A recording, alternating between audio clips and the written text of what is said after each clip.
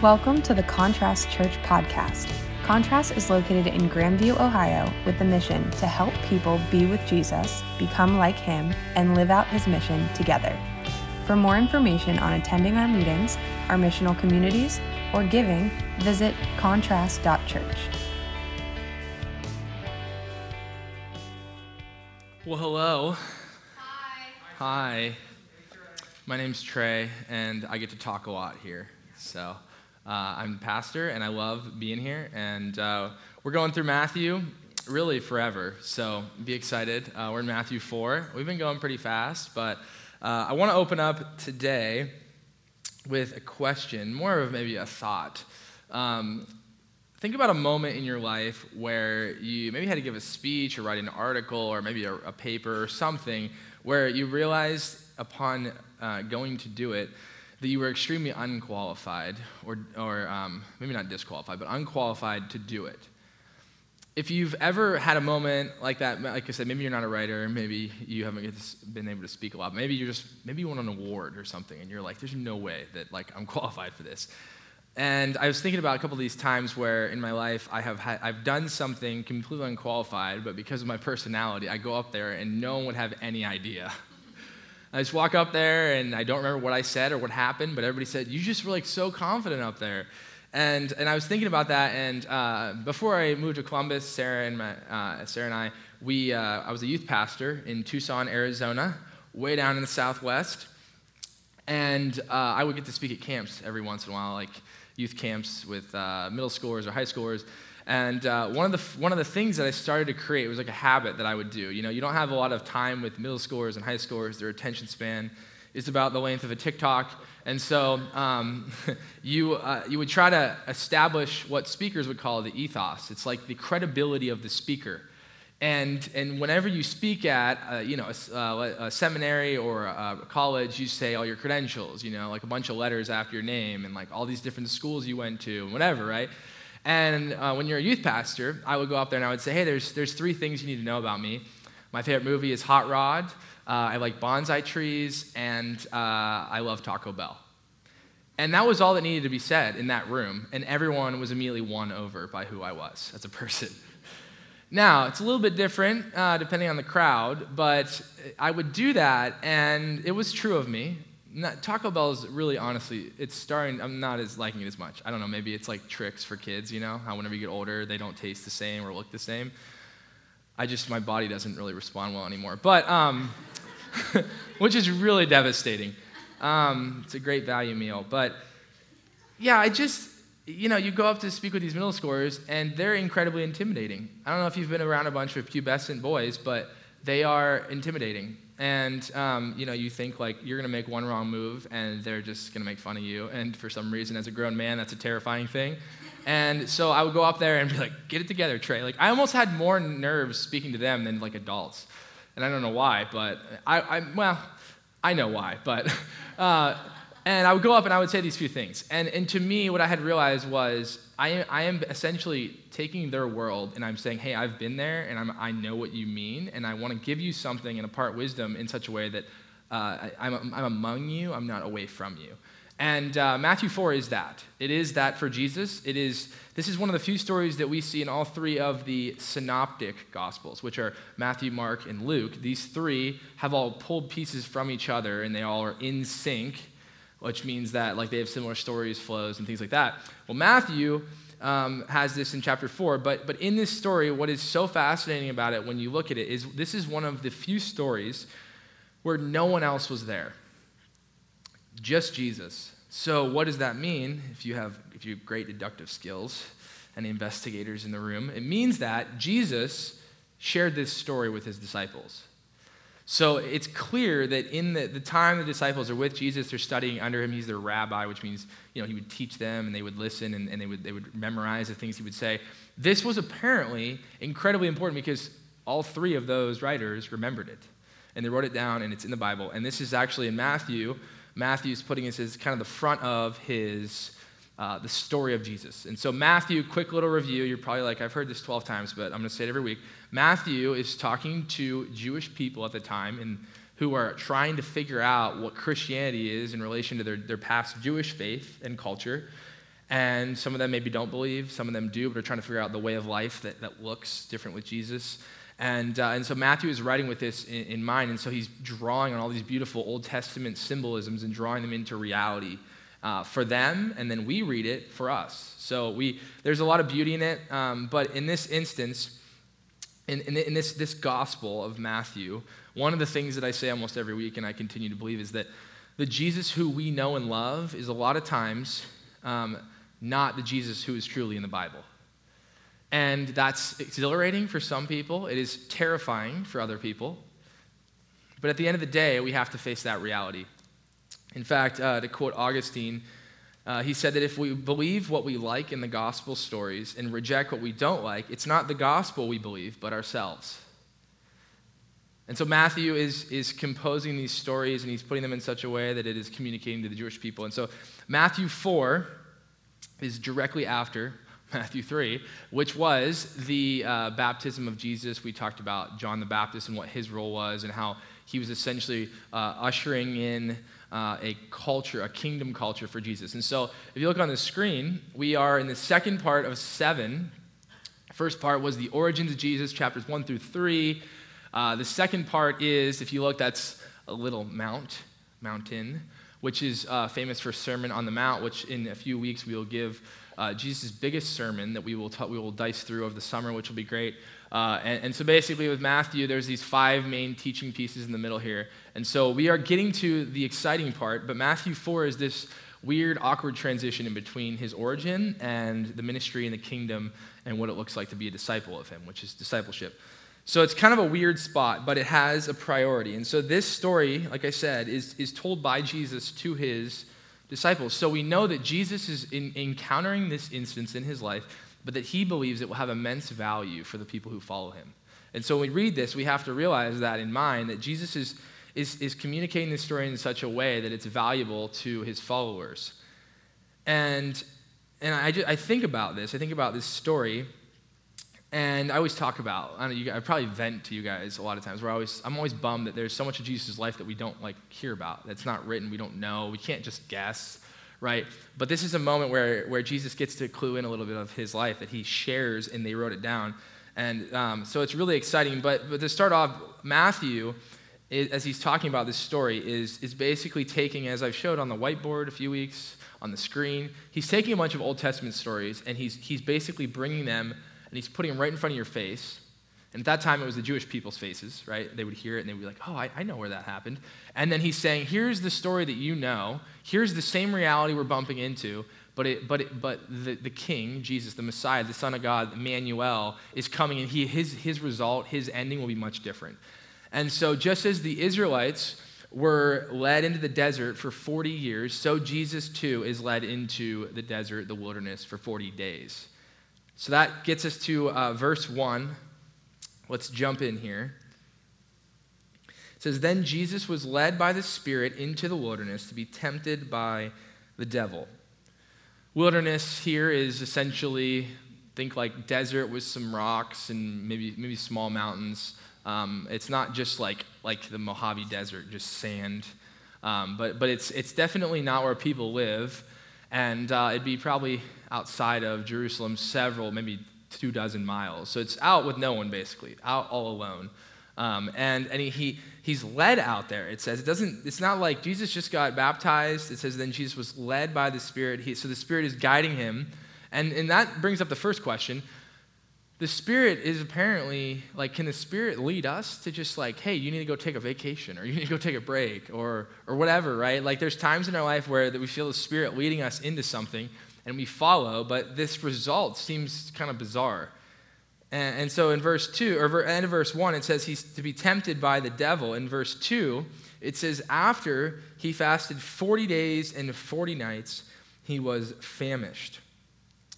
Now, what's interesting here is he fasted, which no eating, and other ones would say, and even for 40 days, which is a really long time. I don't know if you've ever fasted for 40 days, but your body is borderline in starvation mode. Typically, it goes into that around 30 days would be when it's very dangerous. And so he's enduring this for 40 days, and it says that the goal is that the devil would come and tempt him. Now, if you're reading a physical Bible, you might have an old one like that you've had since you were a little kid. Most of them will say tempted. However, the better translation is the word testing. The Greek word, if you're nerdy and you care, is parazo, which can mean tempted, but we never think of temptation as a good thing. We think of temptation always as a bad, negative thing. And so the word testing is less about doing evil. It's more about revealing truth. And that's what's happening here. And that's why in James it says that God will not tempt you. You'll basically just give into your desires that give birth to sin. It's because there's a difference between testing and tempting. And in this instance, I'm not saying cross out your Bible, but testing is more accurate because we only have negative connotations with the word temptation. And so this devil is out here to tempt him. And it's interesting because, you wonder, like, okay, who is this devil person? You picture, like, this guy with some spikes, maybe a pitchfork. He's either, like, coming from Halloween or some movie that you've watched. And it's none of those, I promise you. You could say, well, it's a serpent. You're like, yeah, probably still not. It's regardless of whatever you picture, which has been debated for centuries. If you're an art nerd, you can actually follow the trajectory of what people thought the devil looked like. For a while, it was this like weird mythical creature, and then with like wings, but he was dark. And then all of a sudden, it was this old creepy man who like looked trustworthy, but then you got too close, and he would deceive you, kind of like the witch in Snow White. And regardless, whoever you think of as the devil, the goal here is he is evil, and we don't get an origin of evil in the Bible, and honestly, that's really hard for a lot of people. In fact, Paul was talking about Job, and how Job just gets tested by the devil. The devil comes to God, and he allows him to test him. And we read that story, and we're like, wow, that's really encouraging for Job. What a faithful guy. But at the end of the day, we're like, yeah, I still wouldn't want to lose my family and all my stuff and sit around naked with boils for like several weeks. None of us would choose that. And we have a really hard time thinking, why is evil here, and why has God not done something about it? If God really is all-powerful, if he really is all-sovereign, why did he allow evil in the first place? That's the question we always ask ourselves. That's the late-night campfire question, right? And we all have that. We all have that question, right? And one of the, I don't want to call it a non-answer, but in this instance, and even the Bible's take on evil and the devil, the Bible's goal, its goal is not to tell us how evil started. Its goal is to tell us what God is going to do about evil. And we want things out of the Bible that in reality are not trying to tell you. And we have a hard time with that. That's why Job is so frustrating, because most people read Job 1 through 3, they hear the story, they think, wow, what a terrible circumstance, just terrible circumstances. And then you read this long, almost like private chat of his friends and him just like complaining about God. And then all of a sudden, God shows up, and what does he do? He doesn't answer one of their questions. Not one of them. Over, 30, 40 chapters. I can't remember how long it is. A lot of chapters of questions. Doesn't answer one of them. What does he do? He replies with questions essentially like, do you know who I am? Have you set the stars like I did? Did you create the earth like I do? Do you know how the water and the seasons and all these questions, right? He doesn't reply to one single statement. And in that reality, it shows us the trajectory of the Bible is not about evil and how it happened, but the fact that it will be defeated and that God is doing something about it. So in light of this story, evil is tempting God, Jesus, with us, and we have to take notice of that. So in verse 2, he's fasting. He's in the wilderness for 40 days. And here's a question that I always have when I read this. I don't know if you have, but what is he doing for 40 days in the desert? I mean, think about that. Like, I don't know if you've ever been backpacking, but I'm like, I'm going to take a long backpacking trip. That's like 7 days, not 40 days. Can you imagine going out in the woods for 40 days? I mean, it's kind of nice if you're not worrying about food, but like you're still surviving out in the wilderness for 40 days. And what are you doing all day?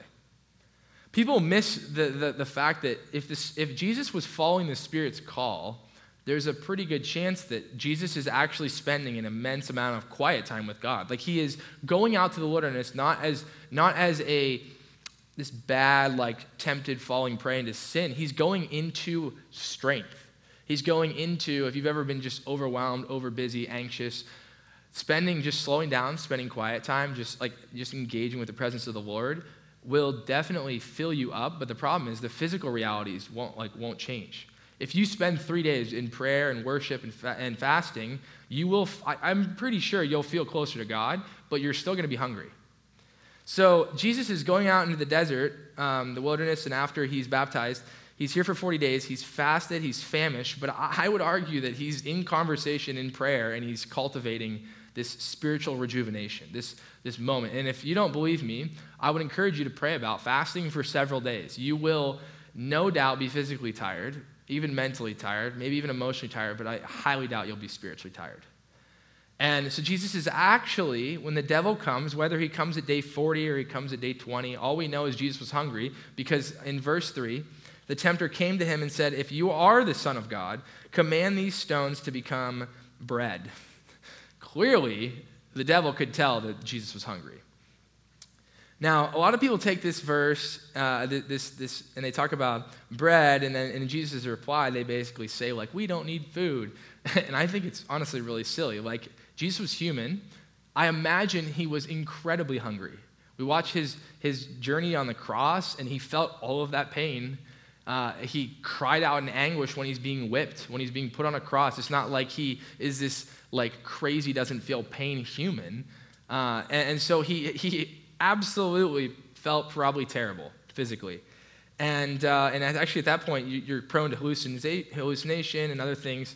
And so it's very easy for us to forget that, like, Jesus is a human and that the devil is picking on what he thinks is a weak person. And so the devil sees in realizing he is physically weak, therefore I will try to attack him with a physical weakness because spiritually he doesn't have a chance. And so he tempts him and he says, "If you are the Son of God." Here's what he's doing. He's basically saying, hey, like that thing that just happened a couple of verses ago when you got baptized and God said, "Hey, I'm proud of you, son. You are my one son who I am who I take in great delight." Satan's almost kind of mocking him, like, hey, if you're really the Son of God, like what happened? Then turn this into bread. If you really are the Son of God. That's what the devil says to Adam and Eve. He says, well, did God really mean that? If he's really God, why would he do that? And he starts to you play these lies in your head. And so there's the first technique here, if you're taking notes, you want to write it down, is the tempter tries to undermine Jesus' identity through his circumstances. He's trying to undermine Jesus' identity through his circumstances. And as Paul was actually talking about, there's so many circumstances that were trying to affect his ability to follow Jesus because he saw people who are just sinful and hypocritical, like we all are, and there's situations in our life where we no doubt want to be able to play the card that says that my circumstances, even though we don't realize it, dictate what we think about Jesus and God.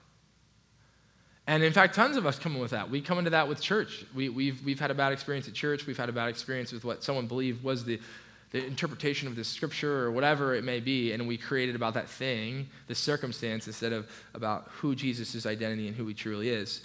And what he's doing here is he's trying to create a wedge between Jesus the Son and Jesus the Father.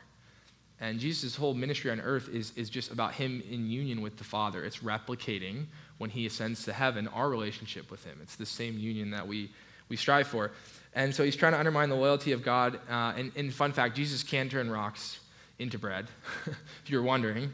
He does many similar things in the next several chapters. And so it's no doubt that he couldn't do this. But it's the fact that just because he has the power to satisfy physical needs by miraculous means doesn't mean he's going to do it.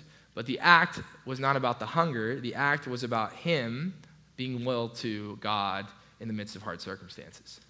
Which is like, I mean, I could just end it here. That'll preach, right? Like, how often do you have a hard time in life and you just want to take the easy way out? You want to numb. You want to run away. You want to badmouth. You want to lie. You want to cheat. You want to steal. Like, it's one thing to be a great person on a great day. It's another thing to be a great person on a terribly hard day.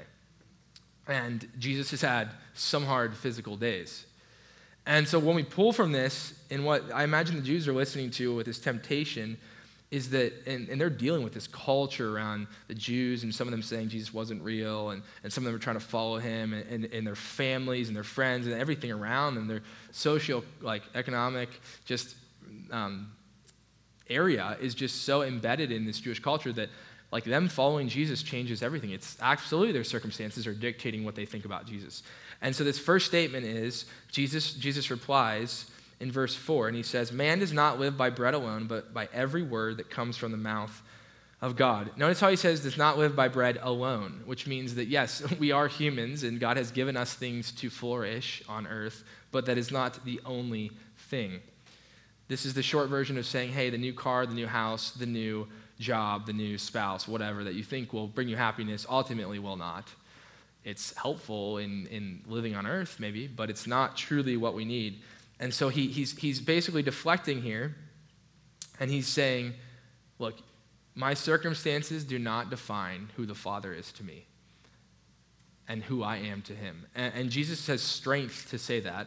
And for us, our circumstances do not define who Jesus is to us. And that's why it's so hard, because we want Jesus to be a certain way, because we want him to be present and fix the things that we want in the way we want.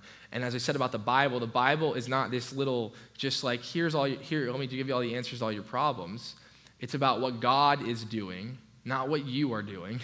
It's about what God is doing for his people, for us, and we get to see it and be a part of it. But it's much more about God than it is about us. And in this, Jesus is deferring to God, saying, I'm going to trust the Father over my own desires.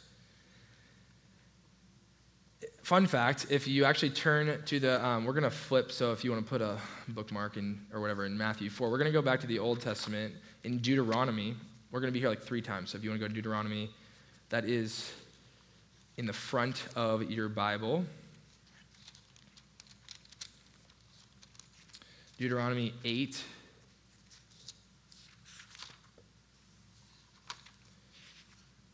So Jesus is basically, in each temptation here, he's going to quote Deuteronomy. So that's why we're going here. Deuteronomy 8:3, what does it say? So he humbled you by making you hungry and then feeding you with unfamiliar manna. He did this to teach you that humankind cannot live by bread alone, but also by everything that comes from the Lord's mouth. Jesus is quoting Deuteronomy 8:3 here. Deuteronomy, this was written at the time the Israelites were in the desert for 40 years, and they were provided fully upon God's provision. And like I said, they're in the desert for 40 years. Jesus is in the desert for 40 days, and he's going to draw all these parallels between the two stories. Like I said, Matthew is brilliant. He's letting you know the things that you know are great, but they're brought to another level with Jesus. So second test, verse 5. We'll keep moving. Verse 5, we see this kind of bizarre moment. Then the devil took him to the holy city, had him stand on the highest point of the temple, and said to him, if you are the Son of God, throw yourself down. For it is written, he will command his angels concerning you, and with their hands they will lift you up so that you will not strike your foot against a stone. This is pretty peculiar. It's most likely argued that he didn't physically take him there. That he didn't just get a magic carpet like in Aladdin and let's just fly over there really quick.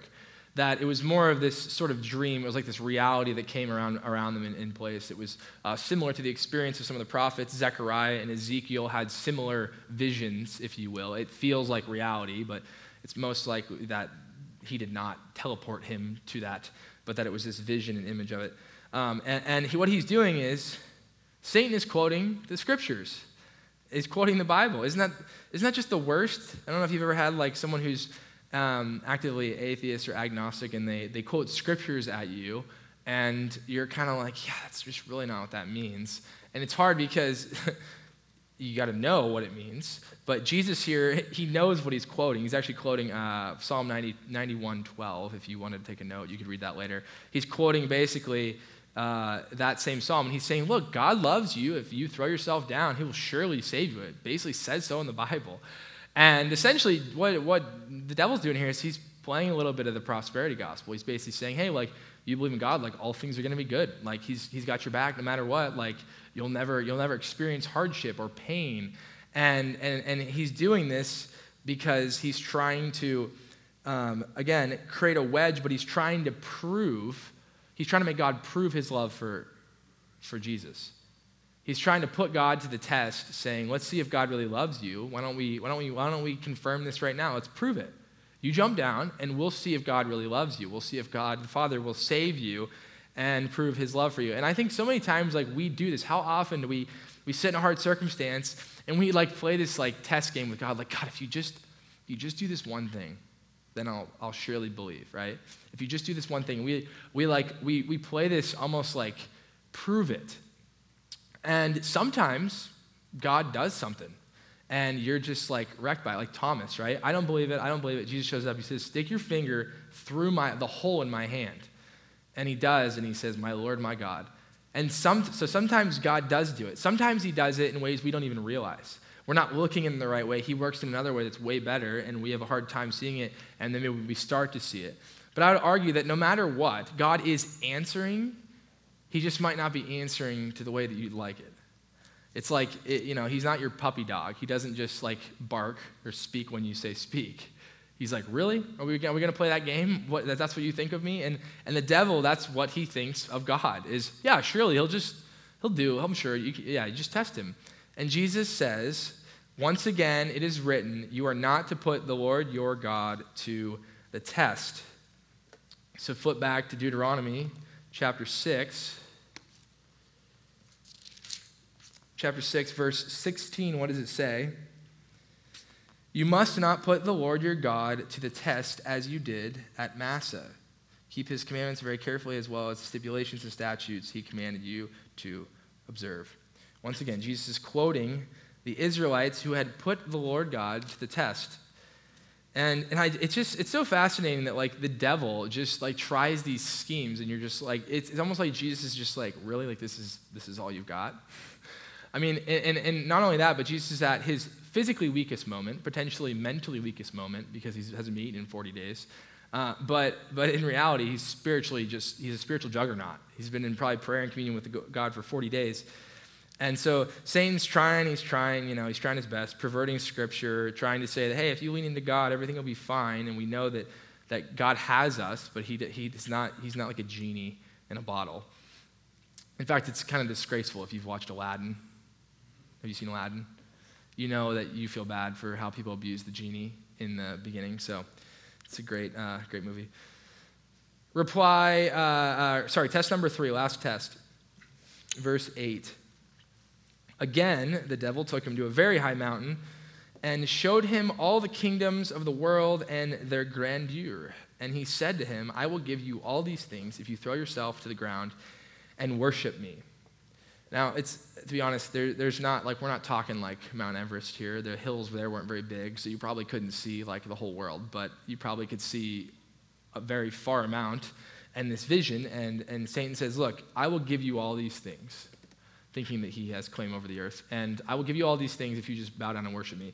So here, Satan completely moves tactics because he's realizing who he's messing with here. Instead of trying to fracture his unity between the Father and the Son, what he does is he goes after Jesus' very own ambition. He goes after his ambition. So if this is a good example, like let's just say somebody really evil was trying to separate you from your spouse, and they're trying to drive a wedge, or trying to like believe like, is your spouse really that great for you? Are they really providing for you? Is that like really? And you're like, no, they're great. That's test 1. And then the second one is basically like, hey, you should basically put them to the test. You should see if they really love you. Why don't you send like a cryptic message and see if they can figure out that you're not doing well? And then do that, and that doesn't work either. You're like, nope, not going to do that. And then the third one is essentially them just saying, you know what? I know you put your career online for your family, for your spouse. Like, she got to pick her job when you guys moved, and you're just doing whatever. And I know that's really not what you want to be doing. And I will give you what you want to do right now. Like, I'll give you the job that you've wanted, that you've always aspired for, that you worked hard for, that everyone else thinks you deserve. I'm going to give you that right now if you just acknowledge that I can do it. That's essentially what he's doing here. He's realizing that this is not going to be broken. And this is a testament for us in marriage, that like the devil will try to separate our marriage, but he also will try to separate it through one person and their own ambition, their own pride, all it takes is one person in a marriage to not care for the marriage to implode. And so here in this relationship, he's attacking now Jesus' ambition. And Jesus, to be honest, has a very rough road ahead of him, full of crucifixion and denial and all sorts of terrible things. And so for him to say, you know what, you want to take an easier route? Let's do it. You can be king over all this, and you can rule whatever way you want, but you don't have to suffer like God, your dad, wants you to do. You can take the easy way. It's extremely tempting. And in fact, if you watch Star Wars, yes, I am bringing up Star Wars, what is Anakin's test? The test is his own ambition. You say, well, he just wanted to protect his family. But in reality, he wanted the power that could also protect his family. The dark side's lie was that if you continue down this path, you will eventually attain the power that you can do whatever you want. And the lie was through that power, you can do the things like save your family and be the best and all these other things, right? Like we always think like, oh, he just wanted to save his family. No, you think if he would have had that power, he just would have saved his family. He would have done a ton of other terrible things. And that's our lie. That's the lie that we believe is if we just do this thing, we will get what we think we ultimately need. And what happens in Star Wars? His wife dies. Thank you. Yes. Yeah. If you didn't know that already, I'm sorry, but sorry to spoil it. It's okay. Padme dies, and everything that he'd been trying to help became his very own vice. And then there's 3 more movies that don't go well. So this is like such a reality for us, is that the tester, the tempter, the Satan, the devil, knows that he has major influence in the world around us. Now, he is not king, but he can definitely shake things up, and we kind of just walk around as if the spiritual realm is not real until he's right in our face, and we just feel this like oppression, and we're like, oh my gosh, this is real. And we think about like just the world that we live in today. I mean, millions and millions of people are dying, whether it's through a virus or through slavery, or there's injustices, or honestly, one of the things I talked about a few weeks ago is that the very things you benefit from are typically on the slavery of someone else's back. Like that cheap thing that you get is because someone else worked for practically no wage, right? Or the really good food that you wanted was actually just had no concern for the stewardship of the earth. And so these very things that we think around us, we think as though if we just had power, we could do it the right way, our way, the way that we want it. And Satan says, if you just had power, you can do it the way you want to do it. And Jesus says, what does he say? What is his response? You are to worship the Lord your God and serve only him. Jesus is basically saying, it is not my will, but the Father's. And this is just so powerfully simple for us as humans. Jesus here, I think in this temptation, I think the reason why he told this story to his disciples is because he basically was just showing them the resume for what it means to be human. Like to be a perfect human is, hey, here's the way you prioritize your life. And in this third one, he literally says you are to worship the Lord your God and serve only him. This is in Deuteronomy, if you go back to Deuteronomy 6, verse 13. It says, you must revere the Lord your God, serve him, and take oaths using only his name. You must not go after other gods, those of your surrounding people, for the Lord is your God. Jesus is once again reminding Satan of how the Israelites failed, but he would not. And he's just showing us how to be human, how to truly be human. The most humbling, I think, part of this is that there have been times where I have believed this lie, that if I do certain things, I will achieve the power to do the things that I really think are important, that I really need. In fact, if you remember Peter, one of Jesus' closest disciples, in Matthew 16:13, I'm gonna just turn there really quick. 16:13, Jesus asks, "Hey, who do the people say that I am?" Right? And everybody's saying, "Well, some say you're this, some say you're that." Peter says, "You are the Christ, the Son of the living God." And Jesus answered him, "You are blessed, Simon, son of Jonah, because flesh and blood did not reveal this to you, but my Father in heaven." And then a little bit down farther, basically what Peter does is Peter takes him aside because Jesus says, "I'm going to have to die for you." Peter takes him aside and began to rebuke Jesus, saying, God forbid, Lord, this must not happen to you." But he turned and said to Peter, "Get behind me, Satan. You are a stumbling block to me because you are not setting your mind on God's interests, but on man's." If you've been around me long enough, I've probably said that phrase jokingly, like, get behind me, Satan. But in reality, Jesus is saying the same thing. He's telling Satan, go away. I've had enough of you. The first two, sure, they were cute, but this third one, I'm done. And I just think about the amount of times, though, where, like, I have been the Peter, where I'm like, no, that's not what you want to do, God. Like, surely. Like, I can see it so clearly. That person's sick. You need to heal them. That's how God works. Like, do you ever think that? Like, this is so simple. It's so easy. Why would we not want the things that everyone else would agree is a good thing? And I picture sometimes just Jesus looking at me and being like, get behind me. And I just think about how many times in our lives are we almost have like Jesus as a puppet. And it's like, oh, look, everyone, it's Jesus. But in reality, we're the one moving his mouth, saying the things that we want him to say and do. And in this instance, what's so convicting is like, I have done that. I think I have caused Jesus to say, hypothetically, to me, like, get behind me, Satan. You are not setting your mind on the things of God's, but the things of man's. And so this ultimate test that Satan ends with, his hardest attempt, his hardest try, is to try to detract him from God's plan. And Jesus' loyalty is who he is. It's rooted in self-giving love. And so Jesus' reply, Deuteronomy 6:13, you're to worship the Lord, your God, and serve only him. And then we see at the verse 11, the last verse, then the devil left him and angels came and began administering to his needs. I don't know if that was physical needs. Maybe they brought him some bread. But the angels were with him. The devil had left him. And this is Jesus' victory over evil. The beginning of Matthew is Matthew telling these Jewish listeners, hey, the guy who we're going to talk about, and I'm going to create this little image you're going to get to look at, this person who is truly teaching you how to be human, he already defeated evil. And we're going to show you right at the beginning what's going to be the continual reminder throughout the rest of Matthew is that God has power and dominion over evil, even though it just appears, and we don't get to talk about why, that he will have power over it. He will succeed, and there will be victory in his name.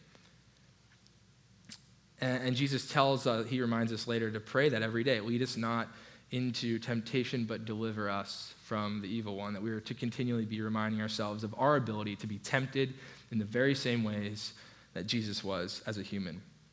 So I want to invite the band up for our reflection time. And if you're a note taker, I just want to summarize everything into 3 easy points. They're the only things on the slides. So the first temptation is a reminder that we don't allow our circumstances to define who Jesus is to us.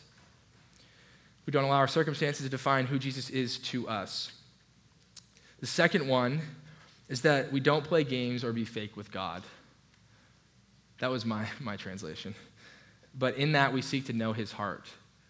We don't try to act like we know God more than we think we do. We don't try to act like we are God ourselves, but that we trust in him alone. And the last one is, God is all we worship. It's the same phrase that John the Baptist echoes, is less of me and more of you. I must decrease, he must increase. Less of us and man's plans and more of God and his plans. I love what A.J. Svedova says in his book. He says, Christian faith is total trust, submission, and faith in Jesus reflected in a whole person pursuit to know the one being trusted. Jesus is someone who is trustworthy. He can be trusted because he shows us the most beautiful way to be human. And in that trust, not only is he saying do it, he says, I've done it. Watch and do. And so communion is the opportunity for us as followers of Jesus to remember that he had the ultimate sacrifice for us because we are not able to be trusted because we are human and we fail. And this brings us back to the same place every week. It's a reminder that we cannot do it on our own, but Jesus can be trusted through his body and his blood for us. And so if you don't have one, there's some in the back. You can grab one, and I just encourage you we're going to play one song. They're going to give us a little bit of time to take this, but you can take this. We also have 1 or 2 people in the back who would love to pray for you. If you have anything going on at all, want to pray for healing or someone in your life or something's been going on, or maybe you have something to celebrate, you just want to give it to the Lord with someone else, we encourage you to do that in the back. And then otherwise, you can just sit and reflect, and we're going to sing one more song after this. Thank you for listening to the Contrast Church podcast. To learn more about us and how you can be a part of it, visit contrast.church.